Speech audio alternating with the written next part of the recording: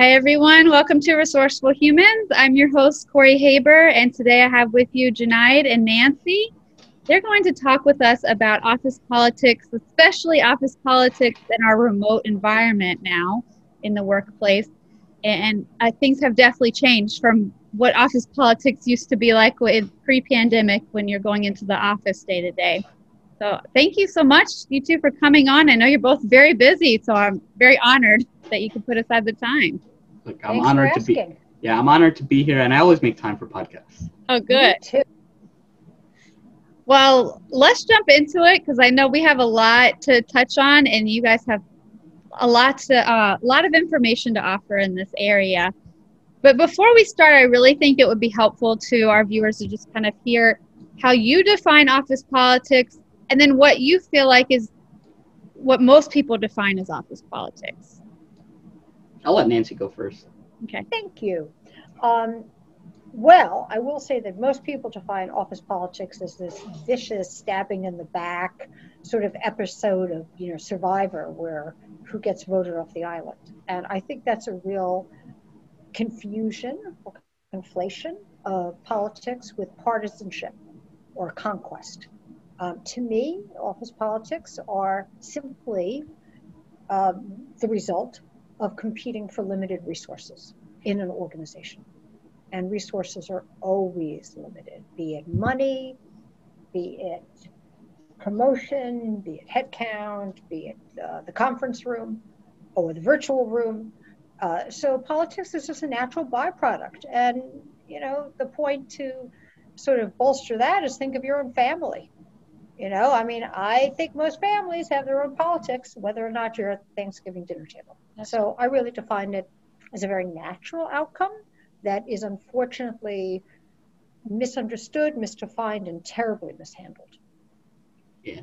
So I think office politics, it's it's a neutral word, but just how it's often perceived, it does have a very negative connotation because there's both the pros and the cons, right? There are some office politics where it's like, hey, you do your work, you get the stuff done, and you're rewarded. Now, the other aspect, the negative side that a lot of people deal with is like when it comes to the dynamics. A lot of personalities really impact office politics. So you have dealing with certain personalities. Oh, this person likes this person likes that. So it's really, so adding on to Nancy's answer is to bring up the layers of the personality dynamic that really impact decision making and that influence decision making. I think you're right. I think for a lot of people, it has a negative connotation. And it doesn't have to. So, I mean, you both mentioned kind of how you see office politics, and so you feel like most people, for the definition for them is it's more of a negative thought. Yeah, especially when people get fired over office politics, when there's favoritism that impacts their careers. For me personally, there was a small amount of office. I remember one of my previous jobs I had, my manager left because his boss was changed, and he always had an issue with that boss because he wasn't respected. So he left as a result, and that was the negative part of office politics, where you're sort of forced to do things. But I will say that there's also good. Like, for example, my worker and I, we have a very good relationship, and we're very transparent. So it could go both ways, but it really comes down to leadership for really setting that culture and that environment. You mean for your company, that your partner? For my company, just my business partners, we have good office politics. But I learned from kind of seeing what the negatives of office politics were. Well, and I would say from my point of view, I've worked so long with leaders and their teams within organizations. And the people who got kind of stalled in their tracks or left a job, as Junaid was saying, or teams that kind of plateaued, it was never expertise. It wasn't even goodness of intent. It was something political.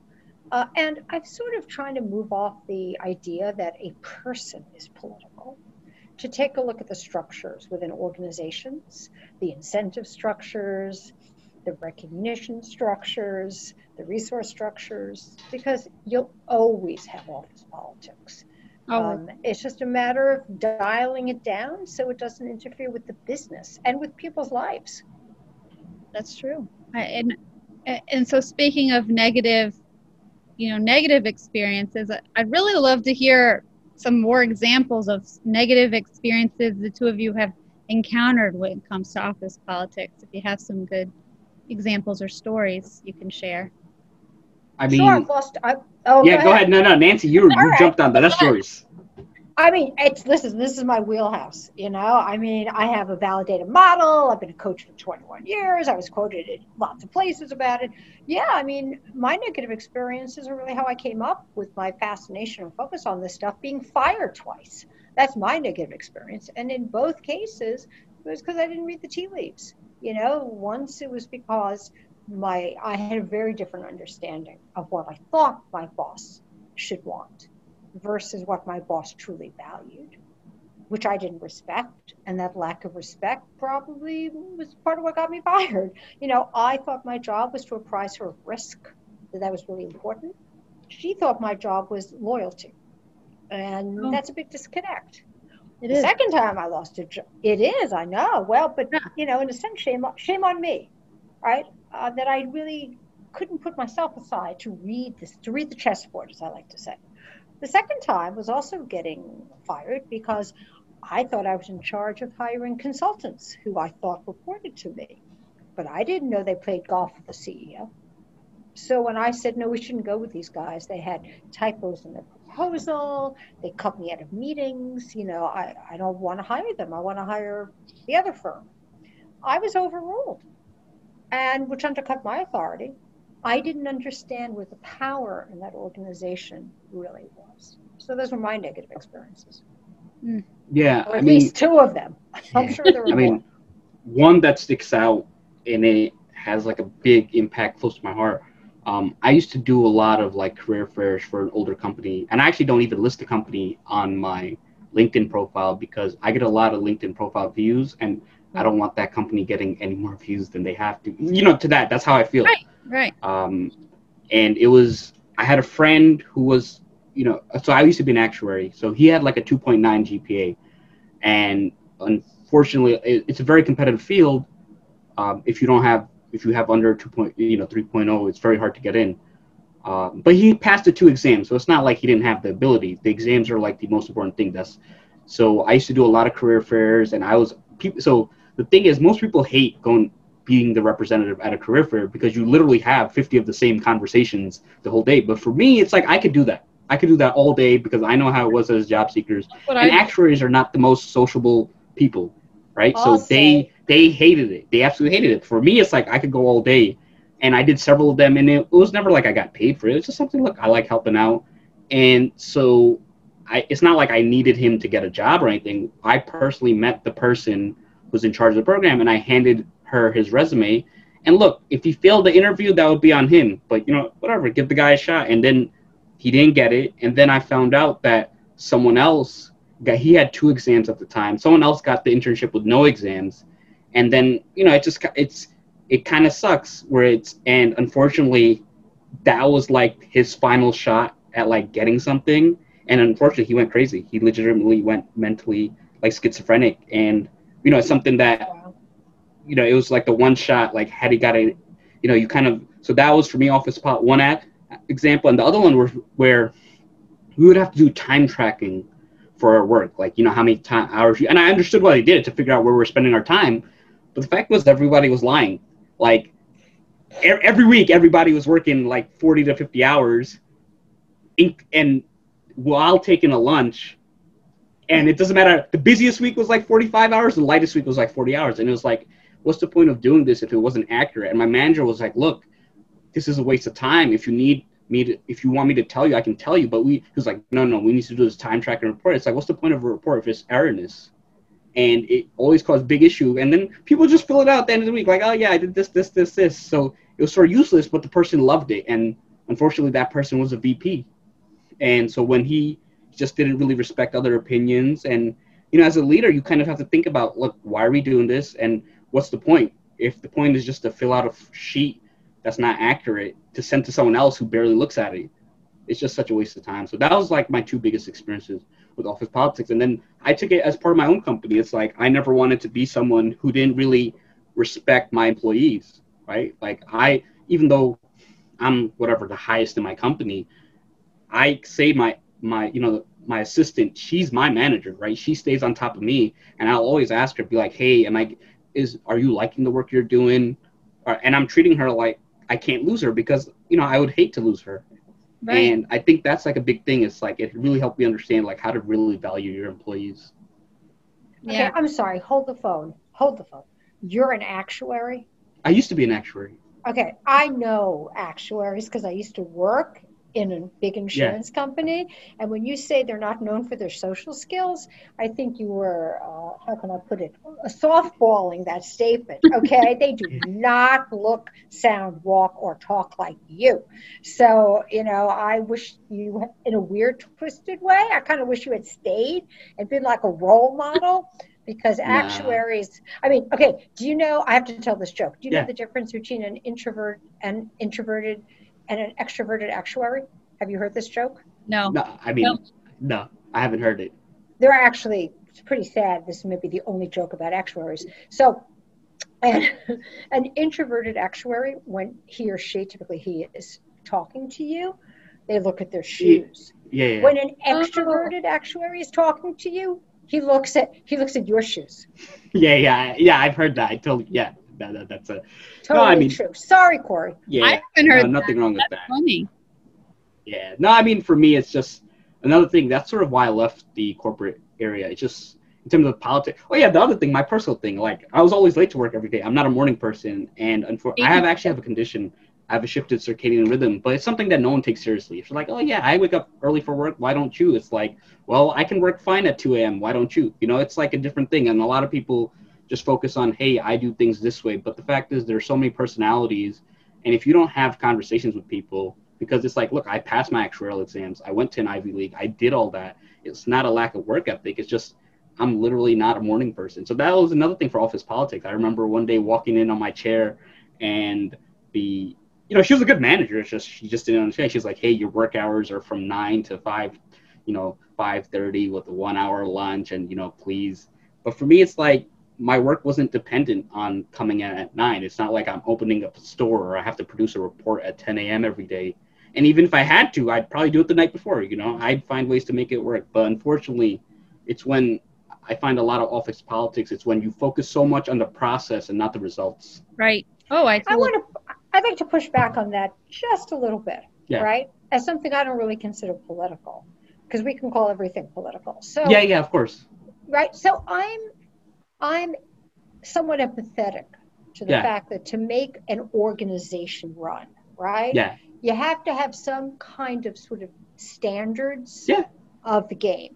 I agree. Because you need people to work with each other. Yeah. You need to have meetings, right?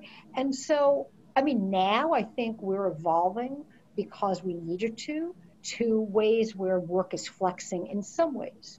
But I used to, by the way, and I had the same pushback with my company because I had a young child. I was a single mom. I had a 90-minute commute. I could not get in before 9:30. I just physically couldn't do it. And I had to leave at like 5:15 on the dot, and I was an officer. It didn't matter if I was on my then BlackBerry at 10 o'clock at night or 5 a.m. There's something about FaceTime. So I kind of resented it because I felt that in my life circumstances, I had no choice. Right. But on the other hand, if someone, maybe I'm just like putting myself above everyone else in a way, but I kind of get it because it is really hard to manage a group of people if everyone is coming in at a different time and leaving at a different time. It kind of is like it gunks up the works. So I don't like the rigidity of it. I'm with you totally on that. And I think what most people want in work life is more flexibility. But I get the reasoning for it. No, I get the reasoning. That's not political. I just think that's kind of you just you're right. It. Right. Yeah, no, of course. I guess it's not political. It's just how organizations are structured. Yeah, it just gave me, and that's why I really pride my company on flexibility. And that's kind of what. Look, I understand there are pros and cons to everything, but they pay for an employee turnover. Simple as that. You pay one way or another. You always pay. And by the way, it's not an accident that I've been out of corporate life for 13 years. All right, there is no way I would go back because I do think there's such a suppression of talent and voice in favor of process. Yeah. So I'm with you on that one. Yeah, yeah. I have a question for the two of you. So just in my opinion, I feel like a lot of times the negative office politics situations come from a disconnect, like you mentioned, Nancy, or just a lack of someone understanding what their responsibilities are or what's expected of them. Do you feel like that's the case? Or if so, how does someone avoid that or prevent that from happening? I would say it really stems from the top, and you really have to have the conversations with everyone because, people have like a weekly team meeting and all that. And again, it's an organizational issue that you put so much meetings on these officers. Like I see officers and it's like meeting.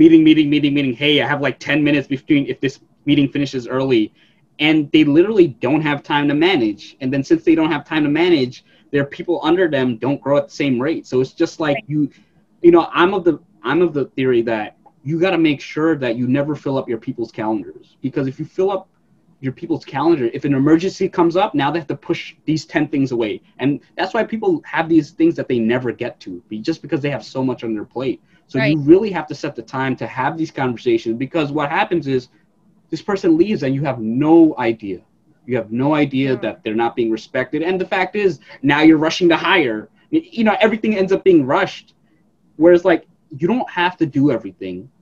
But the things you do, you have to do them well. Like, you don't have to, like, hiring. If you do it well, you just fix so many issues. If you get these one-on-ones at regular times, because most of the time you get, like, a quarterly review. It's like, so you got to wait 3 months to get. Quarterly, that's a very forward-thinking company. Yeah, and that's a forward-thinking company. Most of the time it's annual review. It's like, so much changes in a year. The market changes in a year. So many, your goals may change in the year. So it's like, I think I read a book. There's a book that talks about how yearly goals are not that good. You're better off setting goals every 3 months, because what happens is it's shorter. It's more, you make smaller goals, and then you can see, okay, hey, did I do it? I said I was going to lose 5 pounds. Did I do it? Oh no, I lost 10 pounds. So now you can figure out. Whereas like a year, I could go eat. Yeah. Whereas like a year passes and it just literally ends up being too long that you forget about your goals and all that. So I'm a big fan of, like, I guess, mini goals and many things. And same thing as an organization, it's just so many things happen within a year that you need to have these conversations more often. Corey, I would say the answer to your question is the answer any consultant would give you, which is it depends. I do love the expression. I think it may originally come from the mafia. I'm not quite sure. But it's that a fish rots from the head. So if you don't know what your responsibilities are, there's a lack of clarity. Yes, it could be because you have an incompetent manager, frankly, or you have an inarticulate leader, or you have a manager who focuses all of his or her time on managing up versus being a developmental manager. On the other hand, it could be because you haven't asked the questions. You don't feel psychologically safe to ask questions. You don't know the right questions to ask. You have different priorities. You have a certain way of thinking how your job should work, right? So I don't think it's always clear cut what's going on. Is that political? Again, I think my definition might be a little bit more narrow, because I think of political intelligence, at least, is building alliances, pursuing results, overcoming obstacles, and reading the chessboard. And behind those things are very specific behaviors that are more positive versus negative. I mean, information sharing or hoarding is a big one, where I've seen teams absolutely crumble. And so is that a political act? Not intentionally, but it's politically dysfunctional. And I think that poor, absent management can absolutely create a dysfunctional political atmosphere. It can. I was thinking the other day, if you had a manager and their employee sit down and write down, if the employee had to write down what their responsibilities are, or they believe their responsibilities are, and the manager had to write down what they believe that employee's responsibilities are, I feel like in most cases it would not match up. It would not. And I think that's a display of how good the management is or isn't, because they should match up. Everyone should understand what each person is responsible for. That's typically the manager's, well, it's not just the manager's responsibility, but when that isn't clear, I think 8 times out of 10, it's the manager. Yeah. Well, so you told us about a lot of negative experiences, which I think some people can relate to.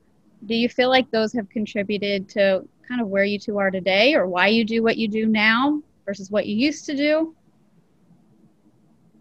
Yeah, I mean, for me, it definitely impacted a lot. That's why it's like I pride myself on flexibility.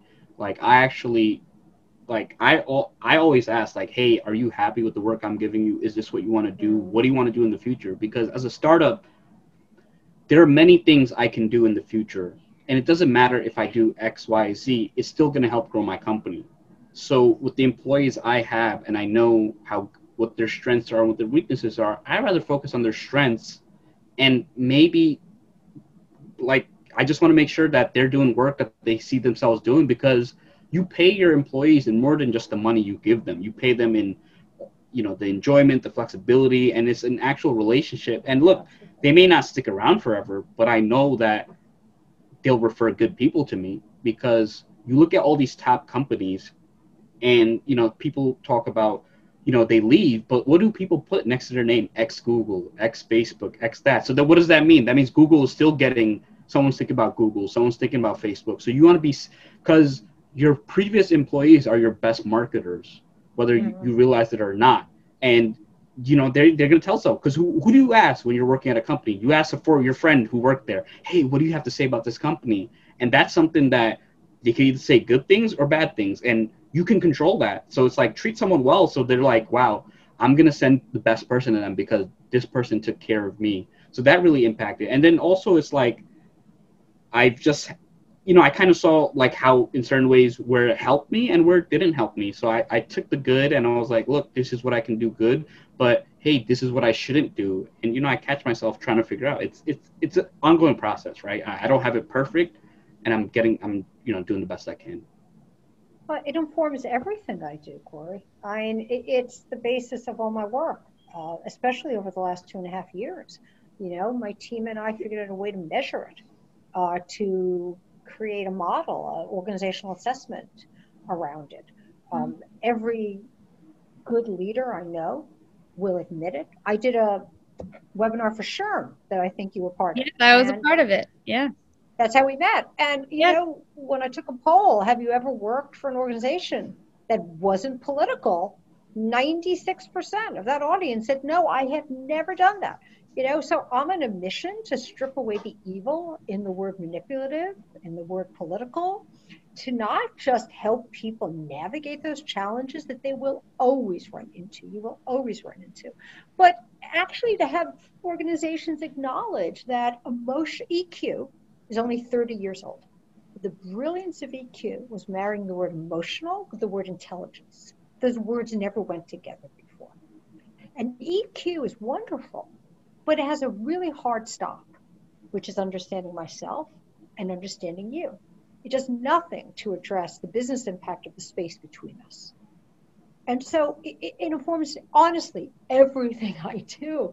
In that when I see teams miss their milestones on a roadmap, it was because of information hoarding. It was because of conflicting priorities. It was a lack of alliance around a common deliverable.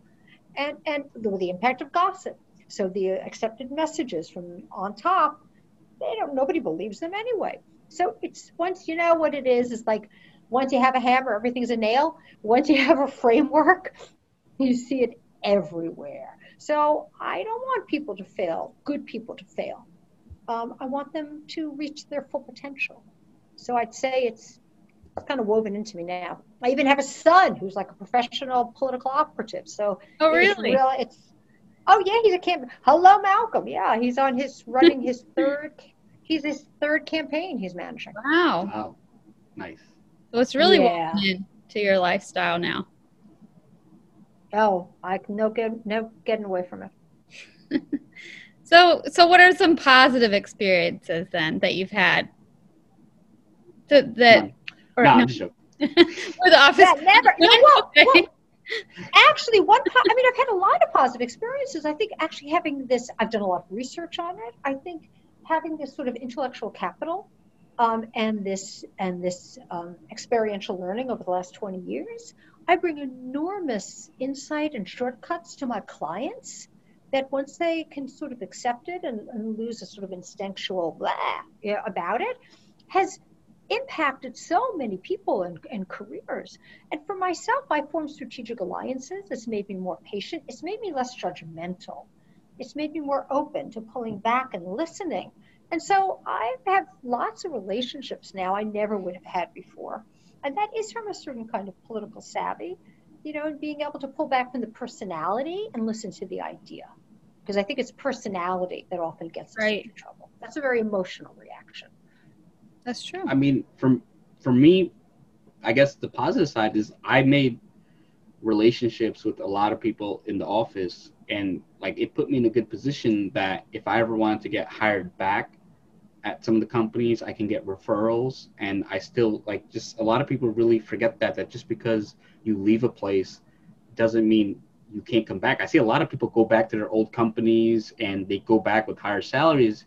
So that's another thing that just navigating that, just building relationships with people and understanding how to help them is really important, because I think that's how you add value to an organization, right? Because information hoarding is a big thing, and sometimes it's not intentional. It's just you're the guy responsible for this, and you only communicate through email, and no one really asks you questions. Like, one thing that I would always do is I would ask them questions about their work. I would ask them questions about what they need help with, and then I find out, oh, this other guy has that report that they already do it. So why are you spending 2 hours doing it? Just get this report and change the formatting, and you're done in 5 minutes. So that's the other aspect of politics, is when you really get to understand the issues people face and the struggles and what they need to get done, and you help people get those things done, they'll really remember you. And then you just make things better for the future. And then you make other people connect. And I think that's what a lot of people, I've always been a connector. So that's I utilize that as my strength. And it just allows me just to learn about what I wanted to do in the future, or just learning where organizations sort of have these gaps, because regardless, you're always going to have gaps in large organizations. It's just what happens with size. I think the most positive political action anyone can take within an organization is understanding resistance. Because as Junaid said, people don't speak to one another. And when somebody resists what you want them to do, you just assume that they're resistant, they're a problem. You never try to find out by asking good questions and actually listening. There's a reason for their resistance. That makes a lot of sense to them. And if you can just pull back from yourself and speak with them, you're going to learn something and you're going to make an alliance. And that's really smart stuff to do. And that's not done enough, I don't believe. I feel like a lot of times when I speak to people, employees or managers, the majority of their conversations that they have with management are very structured. They're reviews. They don't get to have a lot of just conversation time to talk about how they feel or what they enjoy doing, what they don't enjoy doing. Like you mentioned, Junaid, it's, a lot of management, they book themselves where they have no time to talk to their employees or manage at all. And it really impacts how comfortable I think your employees feel, whether they can come to you or ask you questions too. So it does, I think, contributes to the office politics. So, I like the positive spins. I'd kind of like to hear if you have examples of just positive office politics situations that you've heard recently from people in this remote environment, because I know it's very different in the remote environment versus in an office. A hard question. Well, mine is non-remote, but I did a resume for someone, and he got a job at a big company. Well, I'll mention it, Tesla, right? So office politics actually helped him. So he was a solar roofer, and after 7 months, he saw a project manager position. And office politics, he was known as the guy that you could depend on. He was a natural lead. And I said, hey, look, when you're applying for this project manager position, ask your manager? And he's like, hey, my manager has my back and my support. My manager told me that he would apply and give me the recommendation. So I said, why don't you go directly to the guy and hand in? And office politics helped him get the promotion. So that's the other aspect. And, he deserved it. He worked hard and people were happy for him. So that's a positive aspect. I think remote-wise, it's like, I'll kind of talk about myself. It's like we sort of use Slack, we sort of use these, and I host virtual events for companies. So that I use that virtual event platform to sort of, we're doing a comedy show, and the people who work for us get to do it come for free. So it's kind of like that, where it's like, hey, like this team gathering thing.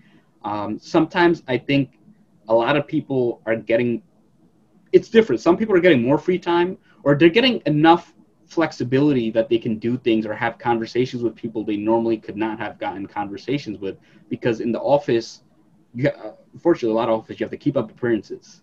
Yeah. But in the remote environment, if you're getting your work done and you're getting it done a certain way and people are happy, you actually have some flexibility to do a lot of things. So I'm seeing a lot of people connect deeply, and it's really helped a lot of introverts, I think, like this environment, because a lot of people think like introverts don't like interaction. It's just they don't like overstimulation, right? They don't like too much stimulation. So if they can get their work done in a certain environment, they prefer like the phone calls and, connecting with people. So I think that's what you're seeing, is like some people are actually connecting even deeper than before, because they can control they have a lot more control, right? Now, before in an office, if someone comes by your cube and you don't want them to, it's a little harder to say, hey, man, I'm busy. Not everybody is comfortable enough to say that, right? It's a skill to develop, and most people that's aren't. good.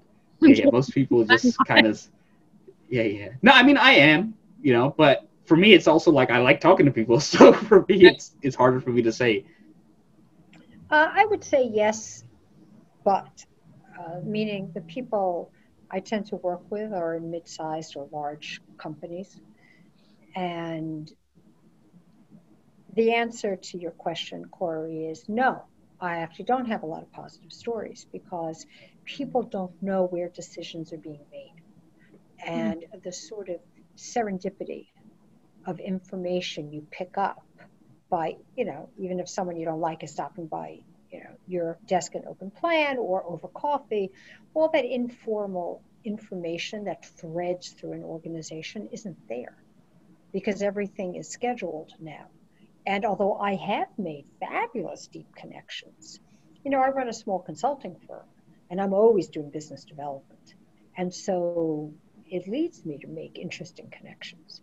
But if you still have the same job you had before, the boundaries between, home and work are gone. You don't have a commute as a connective tissue or as a pain in the neck, but you don't know how decisions are being made as much. And I'll just come back to that. What skills are going to be more valued next year? People in New York, my clients are saying they don't expect to go back to their office till next summer.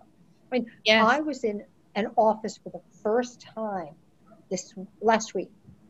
I thought I had been cast in a post-apocalyptic zombie movie. It was Midtown. It was so friggin' weird. Oh. So I do think that this has torn at the fabric, and that people are feeling they're sort of on their own. So I don't have positive political stories, because I think there's a lack of information. And there's no easy way to replace that in the way we're working right now. I know that there will always be office politics, right? Because there are always politics. I just don't know, frankly, what they're going to look like. I don't think a lot of people do. We don't have a lot of ideas on how things will look after this pandemic. No one knows. Yeah. Anyone who says they do, they're just making it up. Yeah, honestly, how could anybody know? It's like knowing when the pandemic's going to end. They might have a crystal ball at home that tells them. Yeah, I retired my crystal ball in 2016. I You're smart. Yeah, thank you. Well, my crystal ball clearly wasn't, right? So I just decided, forget that. So, Yeah. No, I mean, I agree. I remember seeing posts months ago, hey, everything's going to get better in 2 weeks. And that was like 4 months ago. And it's just kind of sad that you have, and, it was like a CEO of like some bank, not a crazy big bank, but a local bank. And it's like, how are you a leader, and your decisions, you got to be honest. Like, some leaders have to say, like, look, I don't know when things are going to get better, because nobody knows. And tell me how many people predicted it, and why are you listening to these people whose predictions were wrong 2 months ago? It's not like their predictions are going to be any more right than they were 3-4 months ago. It's like a game. But, Yeah. I have my own podcast, Political IQ, and this week's episode is a guy called Ravin Jesuthasan, who works for like the World Economic Forum at Davos, and he's the head of global talent practice at Towers Watson. He's a really smart guy. And, he was talking about the future of AI and, how we're going to really need to focus on the future of humans. Yeah. And, it's really about work. What does work look like going forward? So, I put in a little plug for myself. I know, but there's a lot of big brains. I mean, look at the difference between Amazon, for example, and Facebook. I mean, in just predicting the future of work. So, Amazon bought the Lord and Taylor building in Manhattan for offices. I didn't know that. And ironically, it was supposed to be the headquarters of WeWork. So somehow there's a beautiful poetry in that, right? Yeah. Where Facebook is basically saying, hey, we can hire talent anywhere. We don't have to hire talent in Silicon Valley and pay those high salaries. We're pegging salaries to location of the person. Well, what's that going to do to cities? But meanwhile, Amazon's buying like this huge building for offices. So do you want to put your money on Zuckerberg or Bezos? Who do you think's smarter? I mean, I have my opinion, but I don't know. That's true. We don't know. Bezos. Yeah, that's what I was thinking. So the last question I want to ask you, which I've actually it's been asked, or I know a lot of people that are curious, is what's a healthy amount of office politics? I would say a healthy amount of office politics is when you take into consider the needs of the organization and the needs of the people, and trying to find a healthy balance between the two, so that and I think it's the right balance where it actually maximizes the results of the individuals and the organization. Because if you give an employee the tools that they need to succeed, and you figure out how to do it within the organization, you're going to see a lot of good results. And I've seen it all the time where it's like happy employees, they say like employees that are engaged are like 4.6 times less likely to leave, higher productivity. Yeah. And if it's higher productivity, it's like, the organization benefits. And when the organization benefits, they have more resources to give back to the employees. So it's just like a positive feedback cycle. So I think that's like a healthy amount where you don't just think about the needs of like a few people who control the organization. You think about the needs of everyone.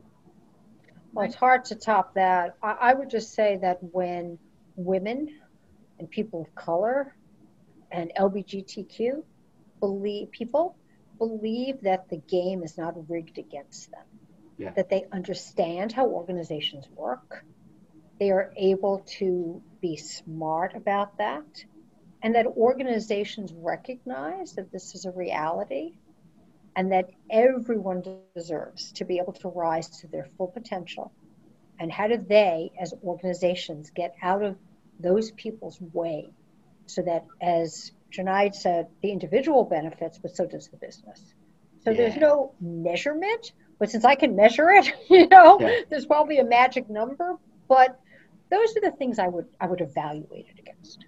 Yeah, no, and I think to add on to that, when you think about women, minorities, and just anybody who's not, it's like you want people to not realize their own race in situations. Like when you're with your friends and you're with people you're comfortable, you don't think like I'm a woman, right? You're just with your friends. Because the worst thing in any organization is when people recognize like, oh, I'm a woman, I got to approach this situation differently. I'm X race, I got to approach this situation differently. Because it's like, when people think like, okay, I didn't get the position because, it's fair, this person deserved it. But when people start questioning, again, it's like when people start, those thoughts typically, not for everyone, but for most people, they only happen because, they kind of see patterns, they kind of see results, they kind of see biases.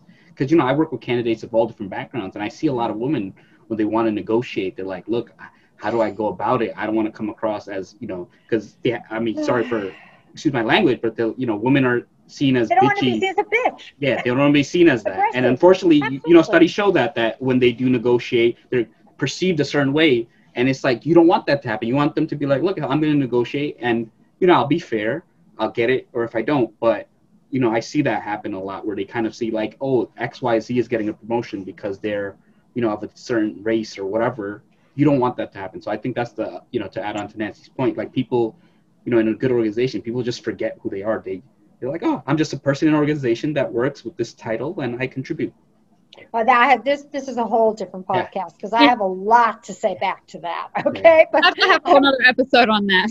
Yeah, but I never forget I'm a woman, and I also, frankly, I think I've reached the point where you can absolutely think I'm aggressive.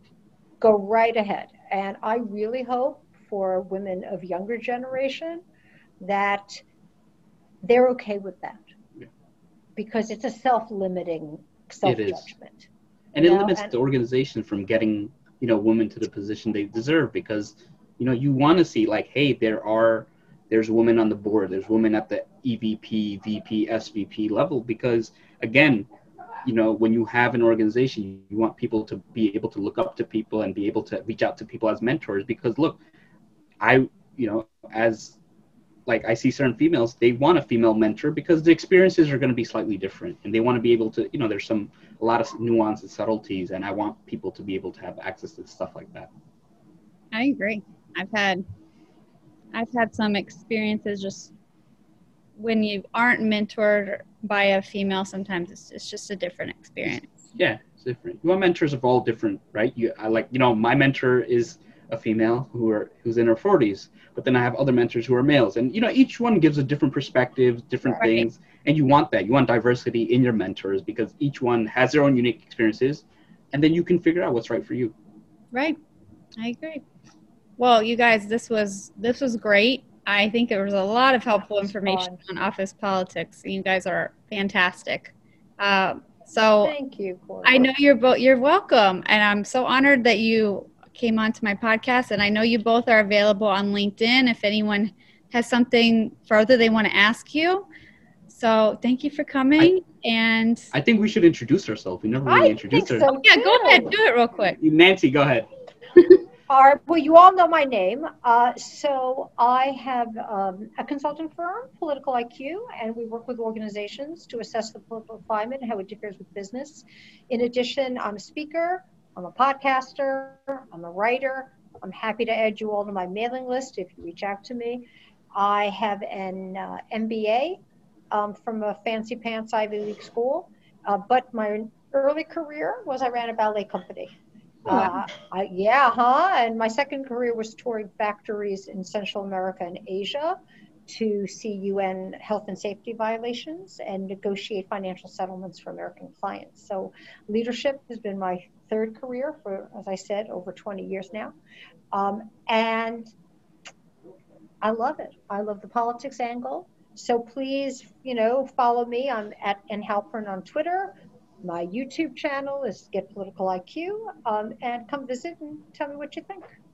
Yeah, I mean, my career is much shorter. It's still developing. Because you're younger than I am. So I used to be an actuary. I passed 2 exams, but I've been working on what I do now. I'm the founder of NoDegree.com, and I help people without college degrees find meaningful careers that pay well. And my real goal, my life's mission is to sort of change the stigma attached to people without college degrees. And I'm the host of the No Degree podcast, where I interview people without college degrees and help them, have them share their story so other people can follow in their path. And that's on nodegree.fm. And, feel free to connect with me on LinkedIn. Just send me a personalized request saying, hey, I listened to you and Nancy talk about political stuff on Corey's podcast. And thank you for this, Corey. You're welcome. Thank you, Corey. It was great fun. Hi, so I am back with Junaid and Nancy, and it's been about 3 months since our last recording, and we're touching base because this pandemic is changing things so much that I think it has changed a little bit of what we discussed on the topic of office politics. So I just want to bring you two back to discuss, how do you feel office politics are evolving or changing now that businesses in certain parts of the country are transitioning back to in-person full-time, or maybe a mix of virtual and in-person? Well, Corey, nice to be back with both of you. And I think it's a very timely question because just recently, Harvard put out a blog piece about the impact of trust in terms of working from home. And even though at first there was a lot of camaraderie, so perhaps politics was dialed down, it's rearing its head again as managers and peers can't really see what you're working on. You don't have the time in the office to smooth things out. In addition, of course, with some people returning to the office and some people not returning to the office, some people exploring sort of partial working in the office schedules, something's starting to happen, which I'm really concerned about, which is this creation of two classes of employees. The ones who really were kind of brave and earned brownie points for coming back to the office, and the wusses who don't want to come back to the office. And so my concern is that's really going to increase the bad side of politics by eroding even more trust and making people more uncomfortable and thinking that some talent is worth more than the others. So that's one of the big trends that I've been seeing. Yeah, I mean, I think it, like, I remember when I worked in the office, some people just don't know how to word their emails, and like they're mean in emails but they're nice in person. So I think that's always an issue, right? Where some people just don't, it's a different way of communicating online, right? So I think that has changed. I also think the office politics with the manager, it gets a little more complex because now you need to be a really good manager to sort of manage people during this time. It's not the same that you need to be able to manage, like, you have to be delicate, right? Because you need to do like the one-on-ones and you need to be respectful. So I think it makes it more complex, and it's really showing the managers who are true leaders versus the managers who are manager in title only. That's a really good point, especially when it's coming to the performance review season that we may be in when this airs. We're certainly in it right now. I know some companies who have announced a sort of COVID discount when it comes to performance review and the feedback. In other words, be kind. But I also know other managers who say, well, lousy performance is lousy performance. I can't give someone a free pass just because it's COVID. So when it comes to the office politics, I think that is entwined with this notion of how are we now talking about talent, as well as how we're now talking about leadership and the impact that has. Right. And going back to what you mentioned, Nancy, as far as there being two classes, I think that also comes into play is back to what Janine said, is I think you could have two classes of who you feel are leaders and not leaders in this virtual environment, who you feel are nice and not very nice peers in this virtual environment. I think people are becoming segregated into different groups just because of this virtual environment. Well, I think the real question under that, though, is will it change how we evaluate talent? Will it change how we think about productivity? Will it change how we describe workflow? And those are very big questions that will be individually answered by individual companies and individual leaders in HR departments. But that collection of individual actions or thoughts have an impact on how work is viewed overall. That's true. Yeah, no, I think you will get that. And I see a lot of companies really have to adapt because you see a lot of companies, I think they provide a lot of lip service, like, hey, we really care about diversity, employee engagement. And now it's like you can say it, but now whether or not your employees are engaged, right? You can see the companies that really engage their employees and the companies that don't. Well, you asked what else had changed, Corey, and I think this also piggybacks on what Janai just said. I have been tracking a trend in the voice of the employee that I think is stronger now than has been at any time in American labor history since unionization. Employees, I think a combination of factors, social media certainly, and the fact that the individual can have a voice that's as strong potentially as any other voice. I think societal movements from Black Lives Matter to Me Too, to the fact that we're working from home in our theoretically psychological safe spaces has meant that individual employees feel emboldened to speak up about inclusion and diversity, but frankly also about business choices that they think represent their company. Now, in the past, it wasn't up to the individual employee to decide whom to advertise with, Right. or products to launch, or lots of things like that. But now that's happening. And I think you'll see that amplified when employees are asked to come back from home to the office. And and their answer is going to be, well, why? I can prove that I can do my job. And there's another segregation in that, though, right? In something I've heard, heads down versus heads up work. You know, heads down, you're looking at your laptop, typing away. Heads up, first line, you know, essential workers, you have to be there. So there's another sort of, it's funny how office politics sometimes do reflect the politics of our society.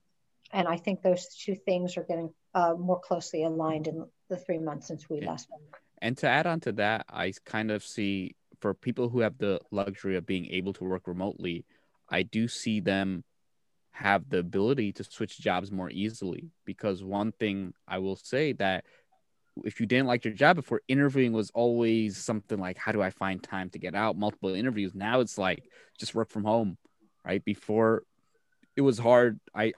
I knew some managers who did not like work from home, but now it's like you as a manager, if you don't like work from home, it's like, look, studies have shown that people have been more productive and actually working more. So you really don't have any excuse to say to get someone in the office at least 5 days a week, right? It just doesn't, that's not something you can do. So I think it does give the employee more power in that you do have the ability to interview more easily and leave the toxic workplace more easily, which would force companies to kind of change their practices. One hopes, although I think there's going to be more of a global marketplace, excuse me, not a national one for talent, because now you can work anywhere. You can apply for a job in LA instead of New York, and you can do it with the time difference. The problem with the productivity research, though, big sigh, is that there's been a total erosion of work-life balance, or at least the threat of it. And so I was thinking recently, who now owns your commute? Like, what happened to that space, right? That used to be a bridge of transition mentally. Now, do you actually use that commute time for yourself or for your family or for your own development, or is it found work time? So one of the reasons I think the productivity numbers show that people are more productive. They work right? More. Yeah, they're working more, you know, and that's not necessarily a great thing, because they still might have a kid in the other room or a dog kissing their face or a dishwasher to be unloaded. So I think the days are getting longer because people are squeezing in these life bites into their day, where before life happened outside work. Now there is no life versus work. That's true. And also, now that people are working more, because it's also just easier to work more when you're at home, I feel like that you're going to run into a lot of employees that are not as happy with their job, just in the fact that it's not what it used to be.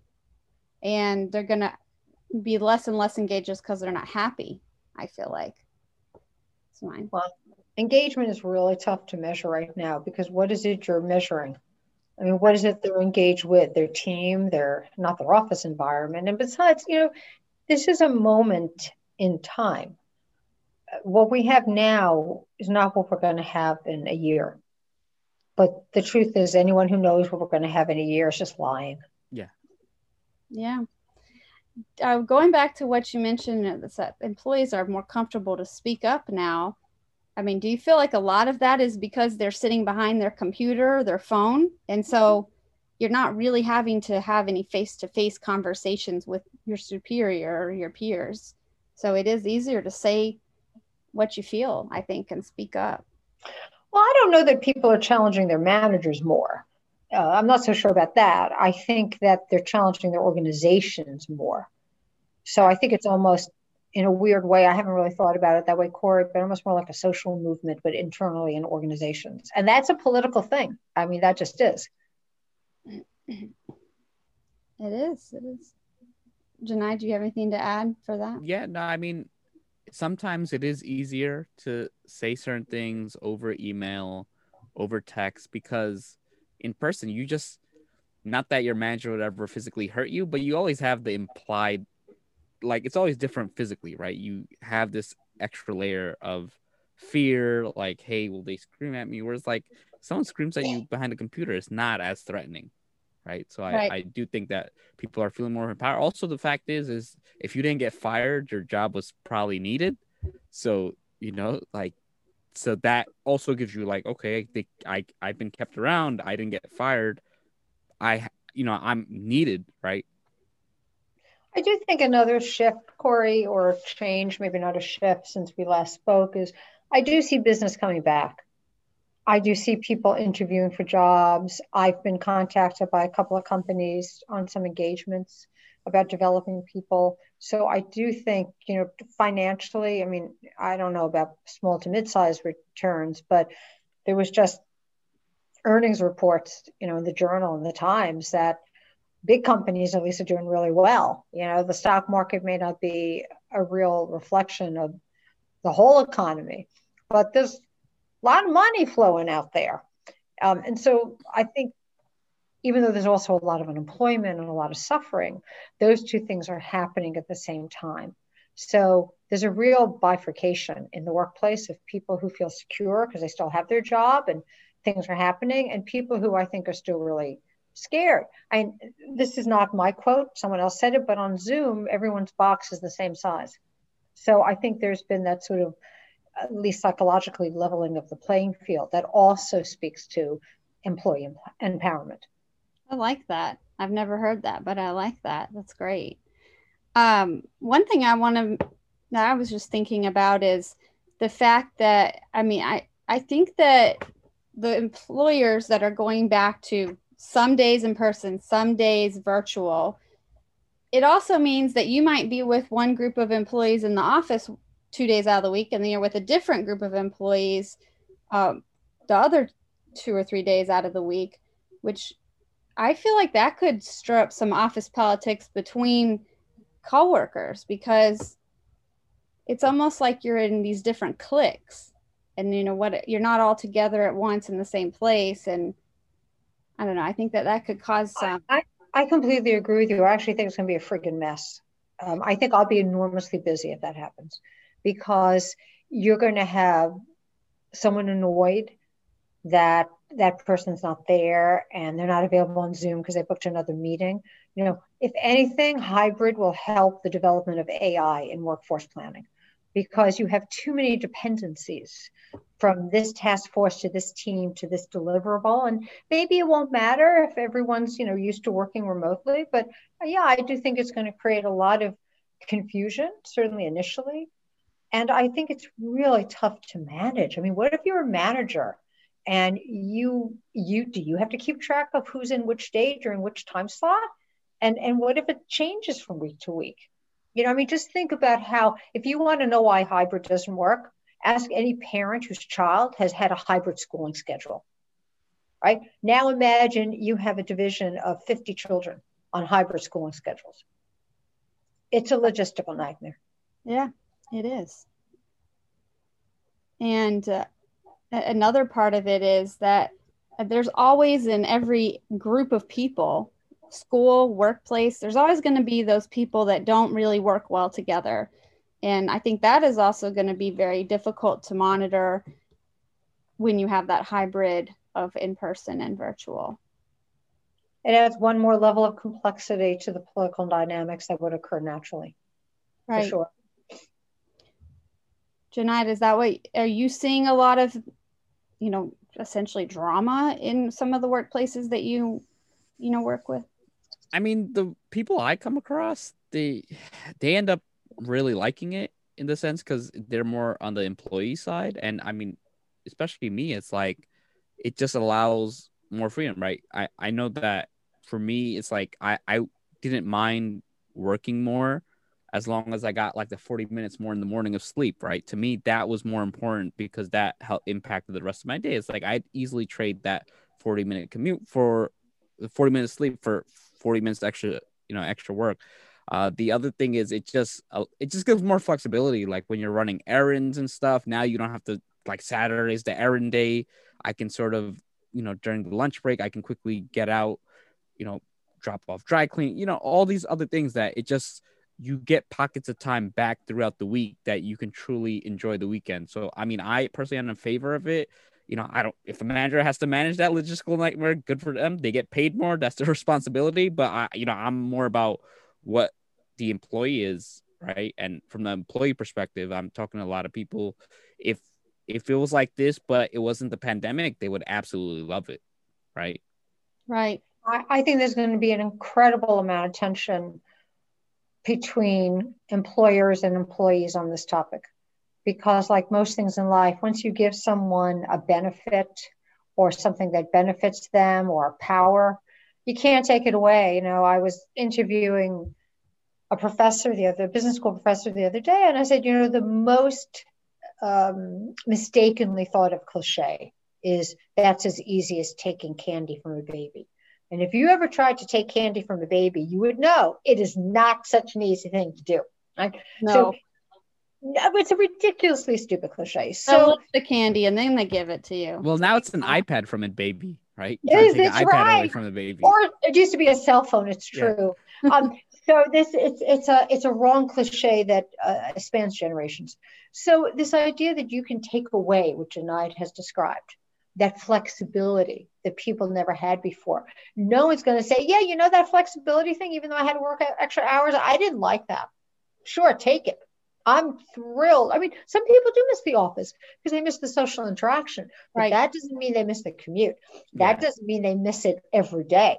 And so I think it's going to be a really interesting thing to see when, like here in Manhattan, it's going to be a very long time because, you know, the elevators is the main problem, to be frank, in a Midtown high rise. When you can only have 4 people in an elevator, and psychologically, even if they're all vaccinated, you think they're all going to want to crowd into an elevator at rush hour again? And transportation, same thing. A big article today, how New York City subways. The pollution, right? The pollution in the subway. Was that wild? Did you see that story? I heard of it. I'm not surprised. What was the story? Oh, it's nuts. It's that some testing firm, I don't know, tested the air pollution within the subways and the subway stations. And they found it something like, I don't know, 10, some huge multiple worse than the air pollution on the street in all the traffic. Wow. And the links it has to respiratory disease and cancer. I mean, as if it weren't bad enough.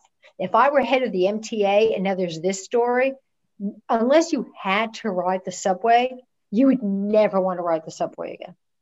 Well, then that's going to be a very big part, I think, of the office politics is people aren't going to want to go take transportation and go into crowded areas. How are you going to make the office attractive to return to? And I don't think employers have ever had to ask themselves that question before.